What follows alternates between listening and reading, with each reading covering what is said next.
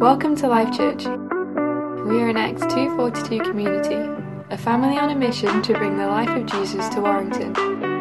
We hope you're ready to hear what God has to say to you today through His Word and by His Spirit. I can't point you to a particular passage today. I'm going to skip around a few different places in the Bible. Today's message is about how we live by priority, particularly priority on God. And to open up, I just wanted to do a little bit of a demonstration. I haven't primed anyone for this, so I am looking for a volunteer. I stress the word volunteer now. It won't be a volunteer in a moment. I'll just pick somebody.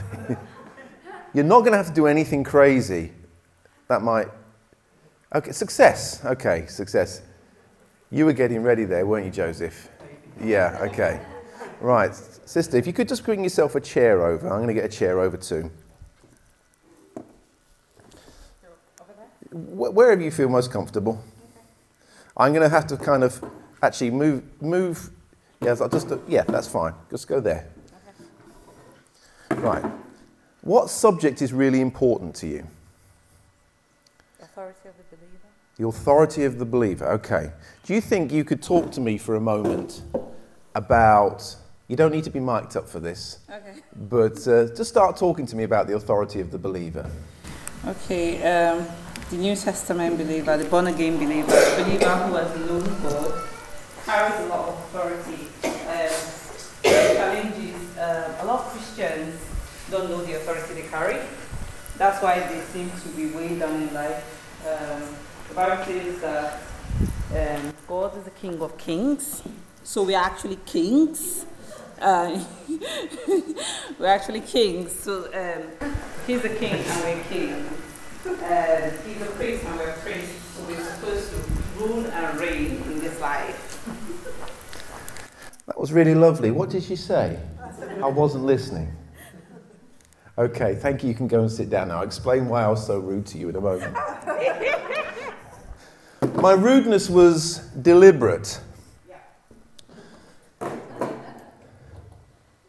One thing I've learnt in my 45 years on this planet is that when people are talking about something that's important to them, you need to give their words and what they're saying a sense of priority. If you don't do that, your conversations with people will probably end with somebody, I don't know, maybe just pulling your face towards them and say, are you listening to what I'm saying? Are you paying attention? My kids do this to me quite often. If I'm working from home and I have my laptop out and they're telling me something, I'm just typing, I'm just saying yes to whatever they're saying.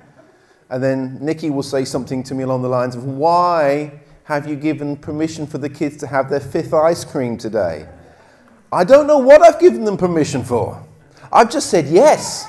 Why? Because I'm not paying attention. I'm trying to balance my work with what they're saying, and it comes at the cost of what they're saying. We instinctively know, it's intuitive, that if we want to give somebody the respect that they deserve, that sense of priority that they need to feel, then our body language, our way of tuning into their words has to demonstrate that they have our attention, and while they're speaking, they are our priority. However, in our walk with God, in our life and journey with God, quite often I would imagine there are times when, in our understanding of God, we would say He's our priority, but our body language, the time and attention that we're prepared to give to Him, doesn't reflect what we say we would kind of give in terms of our attention to God. And the commandments, the 10 commandments that we're looking at today, or as part of this series certainly, is the story of Israel coming into a relationship with God, not simply given instruction for how to behave, but to set boundaries and expectations about how the relationship between God and His people should take place. It's almost like on the Mount Sinai experience when Moses is going up representing God's people before God. It's like the moment of a marriage ceremony where people make their vows to one another. This is how I choose to behave, and this is the priority that I'm going to give you. And the first thing that God says is, love the Lord thy God and have no other gods before him. He's saying, I want your priority. I want to be number one.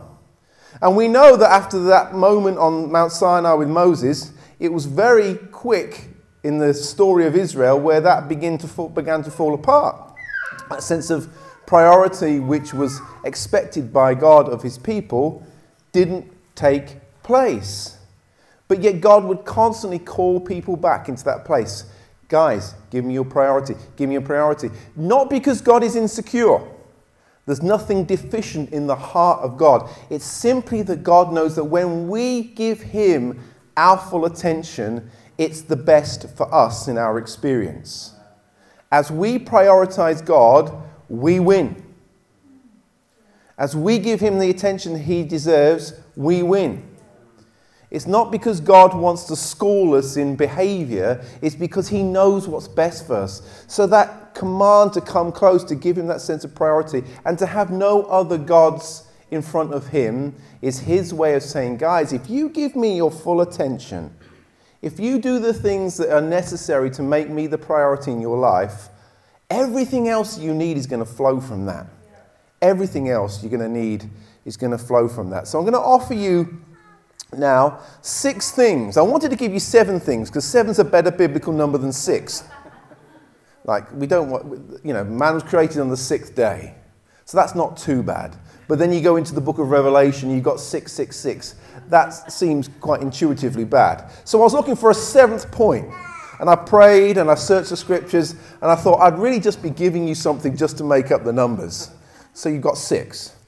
And before you get too concerned that I'm going to take 60 or so minutes to say it because I have 6 points and you know that I'm a typically long preacher, I promise you to honour you giving me the priority of this moment by making my points brief. Okay, the first thing we need to do in order to make God our priority is that we need to spiritually feed from God. In order to make him the priority, we need to spiritually feed. There's a story goes, J. John tells it in fact, of a lady who bought a parrot. Gets the cage for the parrot, puts the parrot in the cage.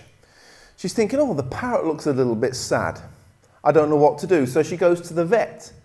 And she says to the vet, can I have your advice, please, on this parrot that I've just purchased? It seems a bit miserable in the cage, and I wondered if you could give me some advice about keeping it. So the vet says to the lady, okay, well, I suggest that you maybe buy it a perch, something to kind of swing on. That may entertain the parrot, improve the parrot's mood. Happier parrot. Okay, thinks it's a good idea. Off she goes to the pet shop, buys a perch, allows the parrot to go onto the perch, parrot swings. But the parrot still looks miserable. So the lady goes back to the vet, says to the vet, I bought the perch. But the parrot still seems melancholy. What am I going to do about my parrot? So the vet scratches their head and says, well, I think in my experience, parrots like to climb. So buy the parrot a nice little ladder. Ah, great, she says. That's it. Perch and a ladder, perch and a ladder. So she goes off to the pet shop. She buys a ladder, brings it back, puts it into the cage. Parrot walks up and down the ladder, expects there to be some kind of discernible sense that the parrot is a happier parrot, but no. Still a melancholy looking parrot. So she's thinking, oh my goodness, what am I going to do? Why did I buy this jolly parrot? What have I gotten myself into? Right, I'm going to go one try more to the vet. Off she goes to the vet, you again? Okay, come on in. Obviously making a good bit of money for the vet, they're not cheap. Vet says, sad parrot still? Yes, she said. Okay, he says, I've got a great thing of advice. I read this up the other day after our last visit. Buy the parrot a mirror. Parrots do like a bit of company when you're not in the room, so get yourself a mirror, put it in the cage. The parrot will feel it's got a friend for life, and you haven't got to do anything else. You've still got one parrot, but it feels like it has company.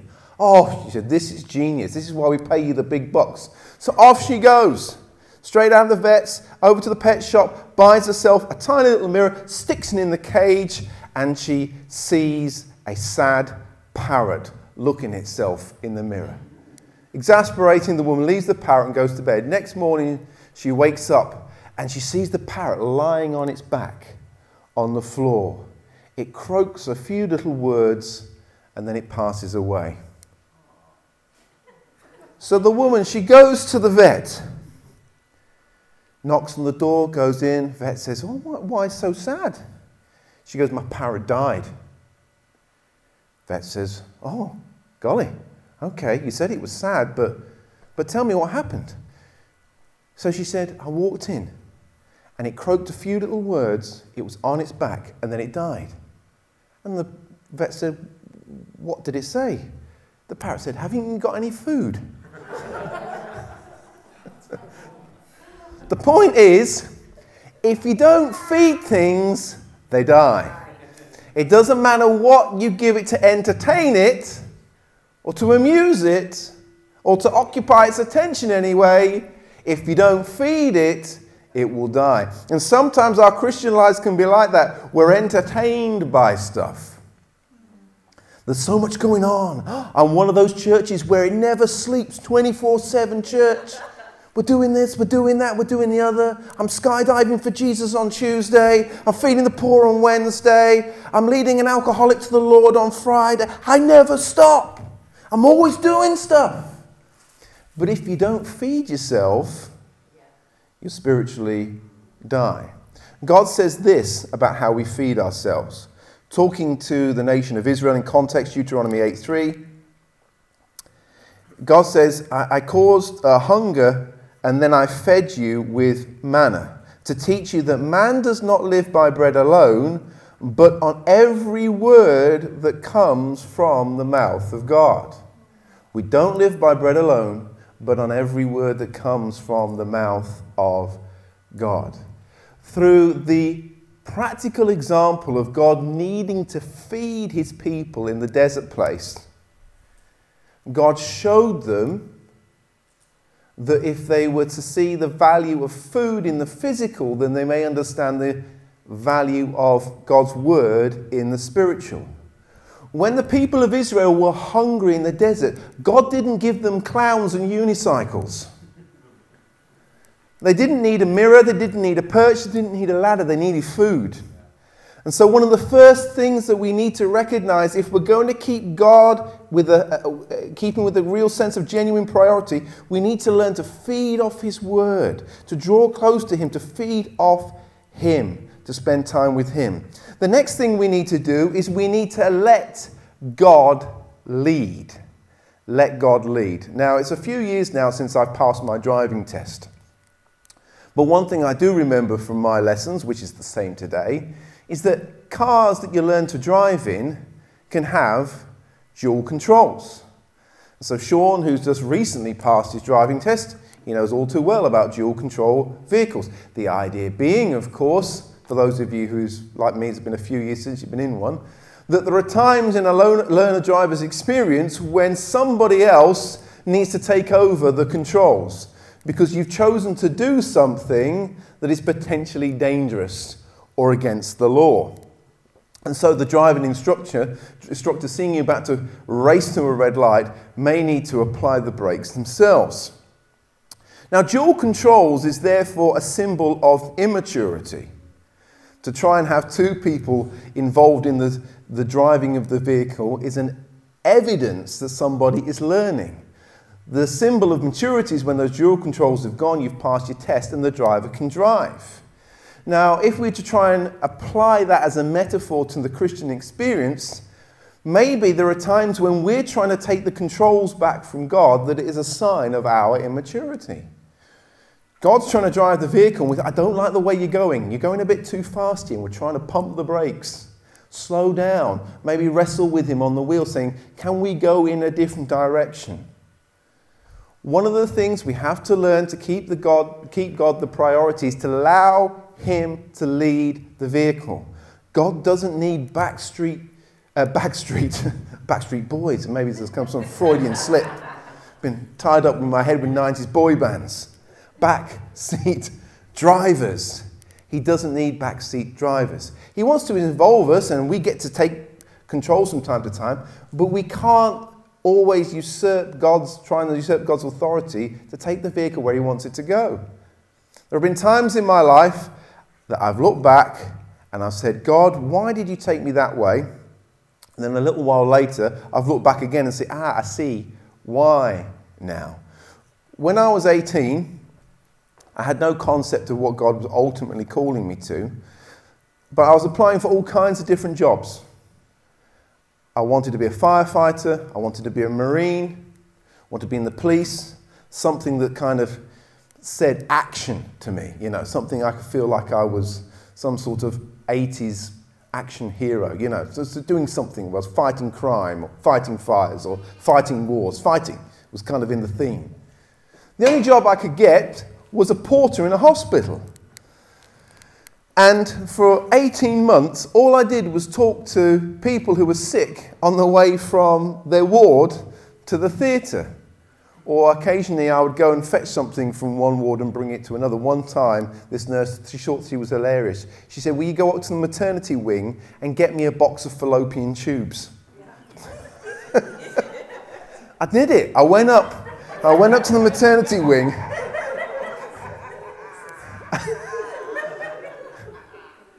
I said, I've come for a box of fallopian tubes. The nurses went absolute hysterics. Yeah, another time, this is a true story, I've got loads of stories, but in the hospital days, one time, and I had to go and get this blood plasma for this lady on a ward, and her name was Brenda Lusty. But when they got to the place where I delivered this blood plasma, they always read the surname out before the thing. So we've got blood plasma for Lusty Brenda. We've got blood plasma for Lusty Brenda. True story. I was in hysterics that day. Gosh, some of the things that craziness goes on in a hospital. But I learned a lesson. It's like, being on a work site and they tell you go and get the tartan paint and go for a long stand in the storeroom and all that kind of stuff. Looking back now, though, I can see the value of that season that God took me through, because learning to connect emotionally with people at a time of crisis was going to be important for my development, for what God could see and I couldn't. God says in heaven, I guess at that time to me, Dave, you don't need to fight fires or fight crime, because I've not called you to be a firefighter or a crime fighter. I've called you to be a pastor. And climbing ladders in a fire is not going to do you much good when you're pastoring a church. But learning to connect with people at a time of emotional vulnerability, that will be good for you. So when you're applying for all these jobs, Dave, and you're feeling frustrated, this is how I imagine God saying to me that I didn't hear him say, just trust me to lead. Trust me to lead. Trust me to take you where you want to go. And that season was 18 months. And at the age of 18, it felt like a long, long time. Like, when am I going to get out of this season? When am I going to do something exciting? When can I move on to something that I want to do? Me, I. But even when I didn't know I was being led, God was doing something ahead of time for what he knew I was ultimately going to need. And in order for God to be our priority, we have to learn to let him lead. The next thing we need to do is we need to learn to remain faithful to God. It sounds obvious, but it's harder to do in practice than it is to do in theory. Because we have this part of our makeup, which the Bible calls the flesh. This inclination, this proclivity in the human nature to want to do things which are opposite to what God wants you to do at times. So we need to learn and practice and rely on God's help, and I'll get on to this a bit more in my final point, but that learn to remain faithful. Imagine Sean and Sarah. I'm going to pick on you now, Sean, because you're really kind of a laid-back guy. Sean and Sarah on their wedding day, taking their vows. Everybody's looking. And he's making his promises. Do you promise to love and honor and obey? Etc., etc. Although I don't think obey is in the male part, is it? Okay. It doesn't have to be there in the female part, actually. I don't usually do weddings with that in the language anymore, in the script. But then he says, oh, but can I just put an extra bit in there? I'm only going to do it 2 days a week. Other 5 are going to do what I want. Sarah gets my faithfulness and my love twice a week. And that she's very lucky for. Now, you would say, Sarah, run down the aisle and do not marry that man, because he does not have your best interests at heart. Because we recognize that for a relationship to work, there has to be a permanent decision of faithfulness, not a temporary one or a conditional one. I promise to, I will, I do, because there's a sense in which we know that faithfulness is a permanent thing, not a temporary thing. So in our walk with God, we have to work on that daily faithfulness, not Sunday faithfulness, not 2-day-a-week faithfulness. Oh God, I'll give you my faithfulness when it suits me faithfulness, a constant sense of life being given in faithful service to God. The next thing we need to be able to do is to see things God's way. God says this in Matthew 6:33, seek first the kingdom of God and his righteousness, and all these things will be added unto you. The context there is on financial provision. But Jesus there says something which was both counterintuitive, went against his intuition, went against his kind of instinctive sense of knowledge of what should be right and wrong, and also was countercultural, the cultural way of going about things. In order for you to get what you need from life, the message that we get from culture and the instinctive kind of sense that we feel is that we have to prioritize our own sense and what we want and go about things our way. Seek first my will. Seek first my provision. If I don't put me first, then who else is going to? And I'm going to end up last and with nothing. That's how we tend to think. That's how culture has led us to think quite often. If you don't prioritize yourself, if you don't look after number one, then you will find yourself missing out on the important stuff, because everybody else is out looking after themselves, and if you don't, you'll miss out and they'll tread on you to get where they want. And Jesus is saying there, actually, if you learn to prioritize the kingdom of God, how God would do things under his reign and rule, then you will find that as you give yourself in sense of priority to doing things God's way, I will make sure all the things you fear that you would miss out on will be provided for you. I'll make sure that you're provided for, looked after, taken care of.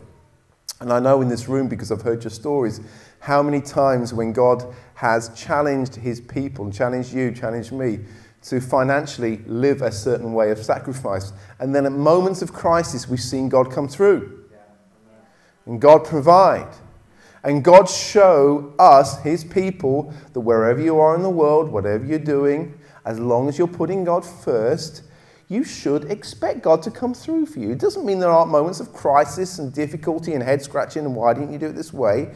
But overall, once we see our lives kind of over the long sort of curvature of time, we see God is faithful to his promises. He looks after us. We have seasons of plenty and seasons which seem lack.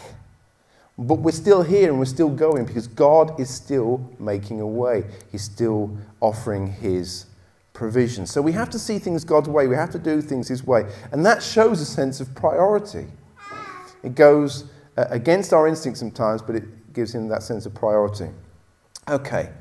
The next thing we need to do is point 5, is that we need to learn to love the things that God loves.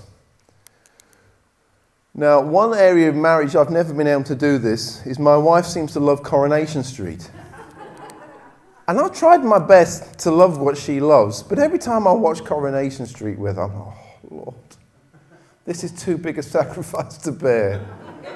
Surely you never, in your declaration of loving people, expected someone to have to sit through half an hour of this. Now, she has to sit through my action movies, because that's right and proper.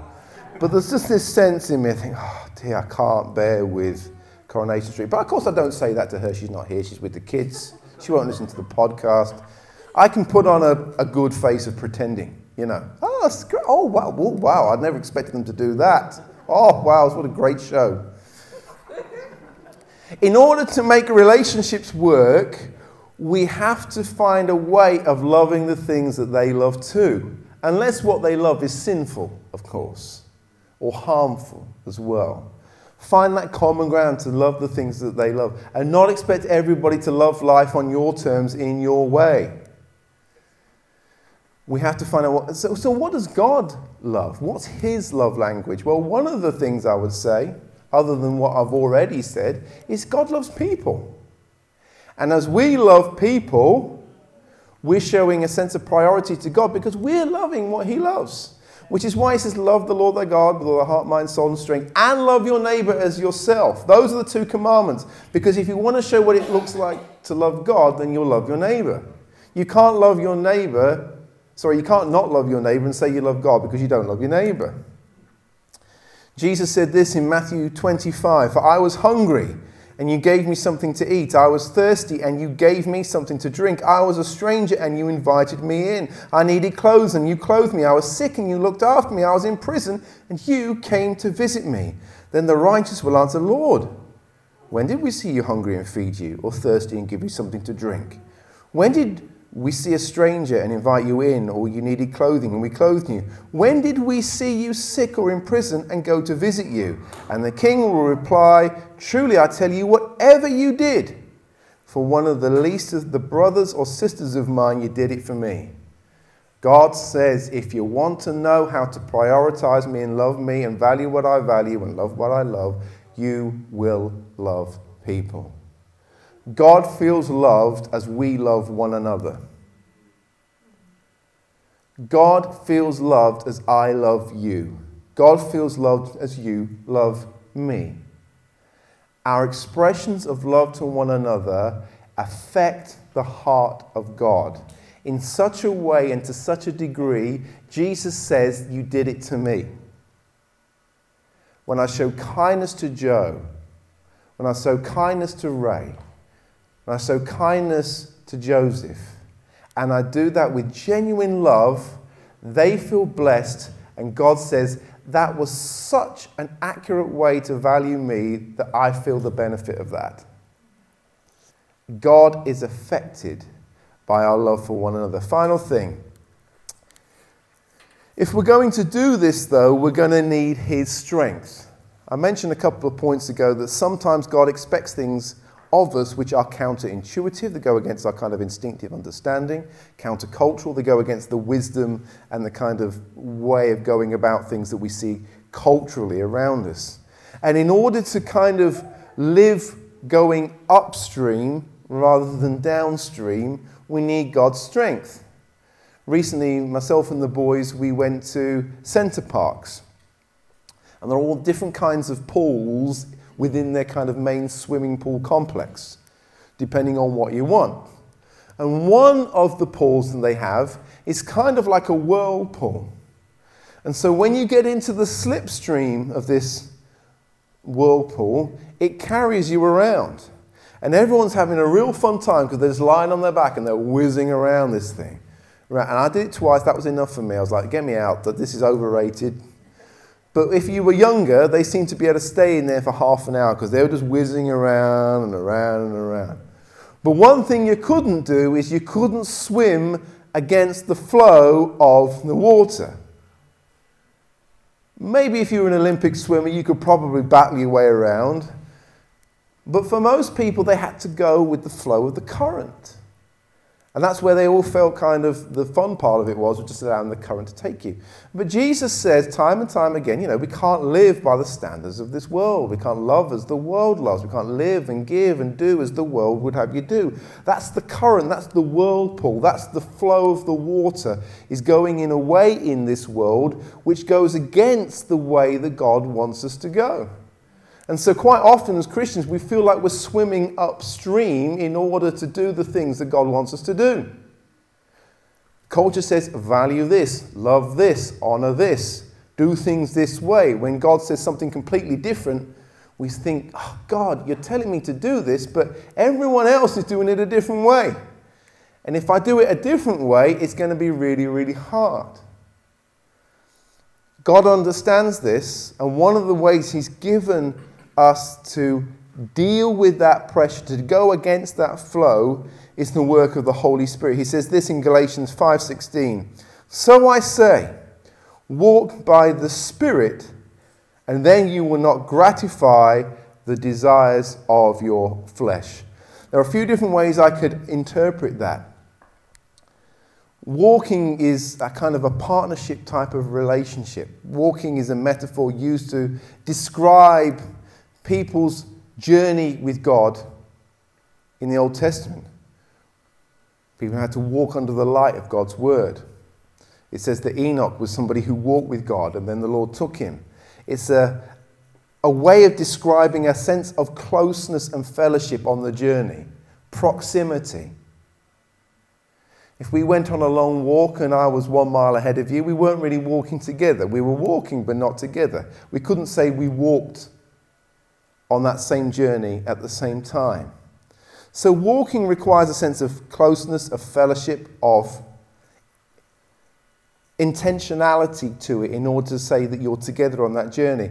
And I think that's something of what Paul is describing here. He says if you have that close fellowship with the Holy Spirit, if you're daily living with him at your side, talking to him, drawing from him, leaning into him, drawing strength from him, on that sense of shared journey together, if you do that, then you will find it possible to not do the things that your flesh is telling you want to do.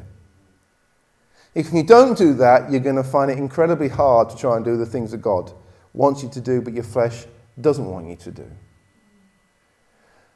Life in the Spirit is the strength that we need to not live life in the flesh. And Paul understood this. Paul was a great example of this. But for many of us, we find it very, very difficult.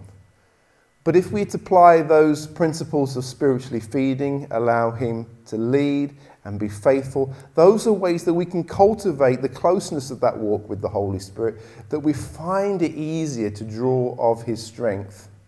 And as we draw of the strength of the Holy Spirit, we'll find it easier to make God our priority and keep him our priority.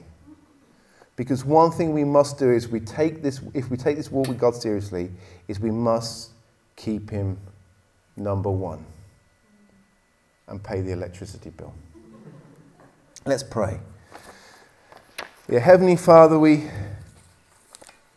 say sorry, Lord, for times when we've gone through the motions of our walk with you, when it's been about keeping up appearances rather than a substantial fellowship with you. Yeah, Father, forgive us for times we've been entertained in our Christian walk, but we've never fed off your presence. That we've done the things that seem to look like we're living, but really inside we're dying. Because we've taken our eyes off you. We've been unfaithful to you. And we thank you, God, you don't come at us through a word like this to hurt us or to punish us, but to simply remind us and invite us again that your hand is outstretched and you say to us again, look to me, draw close to me, focus on me, and I will do everything that you need to make this relationship work. Help us, Lord God, this week to make time for you in prayer and in study and in fellowship, and to love one another in a way that blesses your heart, that we can feel and know and sense and truly acknowledge that we do have you as a priority for our life. In Jesus' name, amen. We've come to the end of this week's message. We hope you've been impacted and inspired. Keep up to date with everything that's happening by visiting our website at www.lifechurchwarrington.com.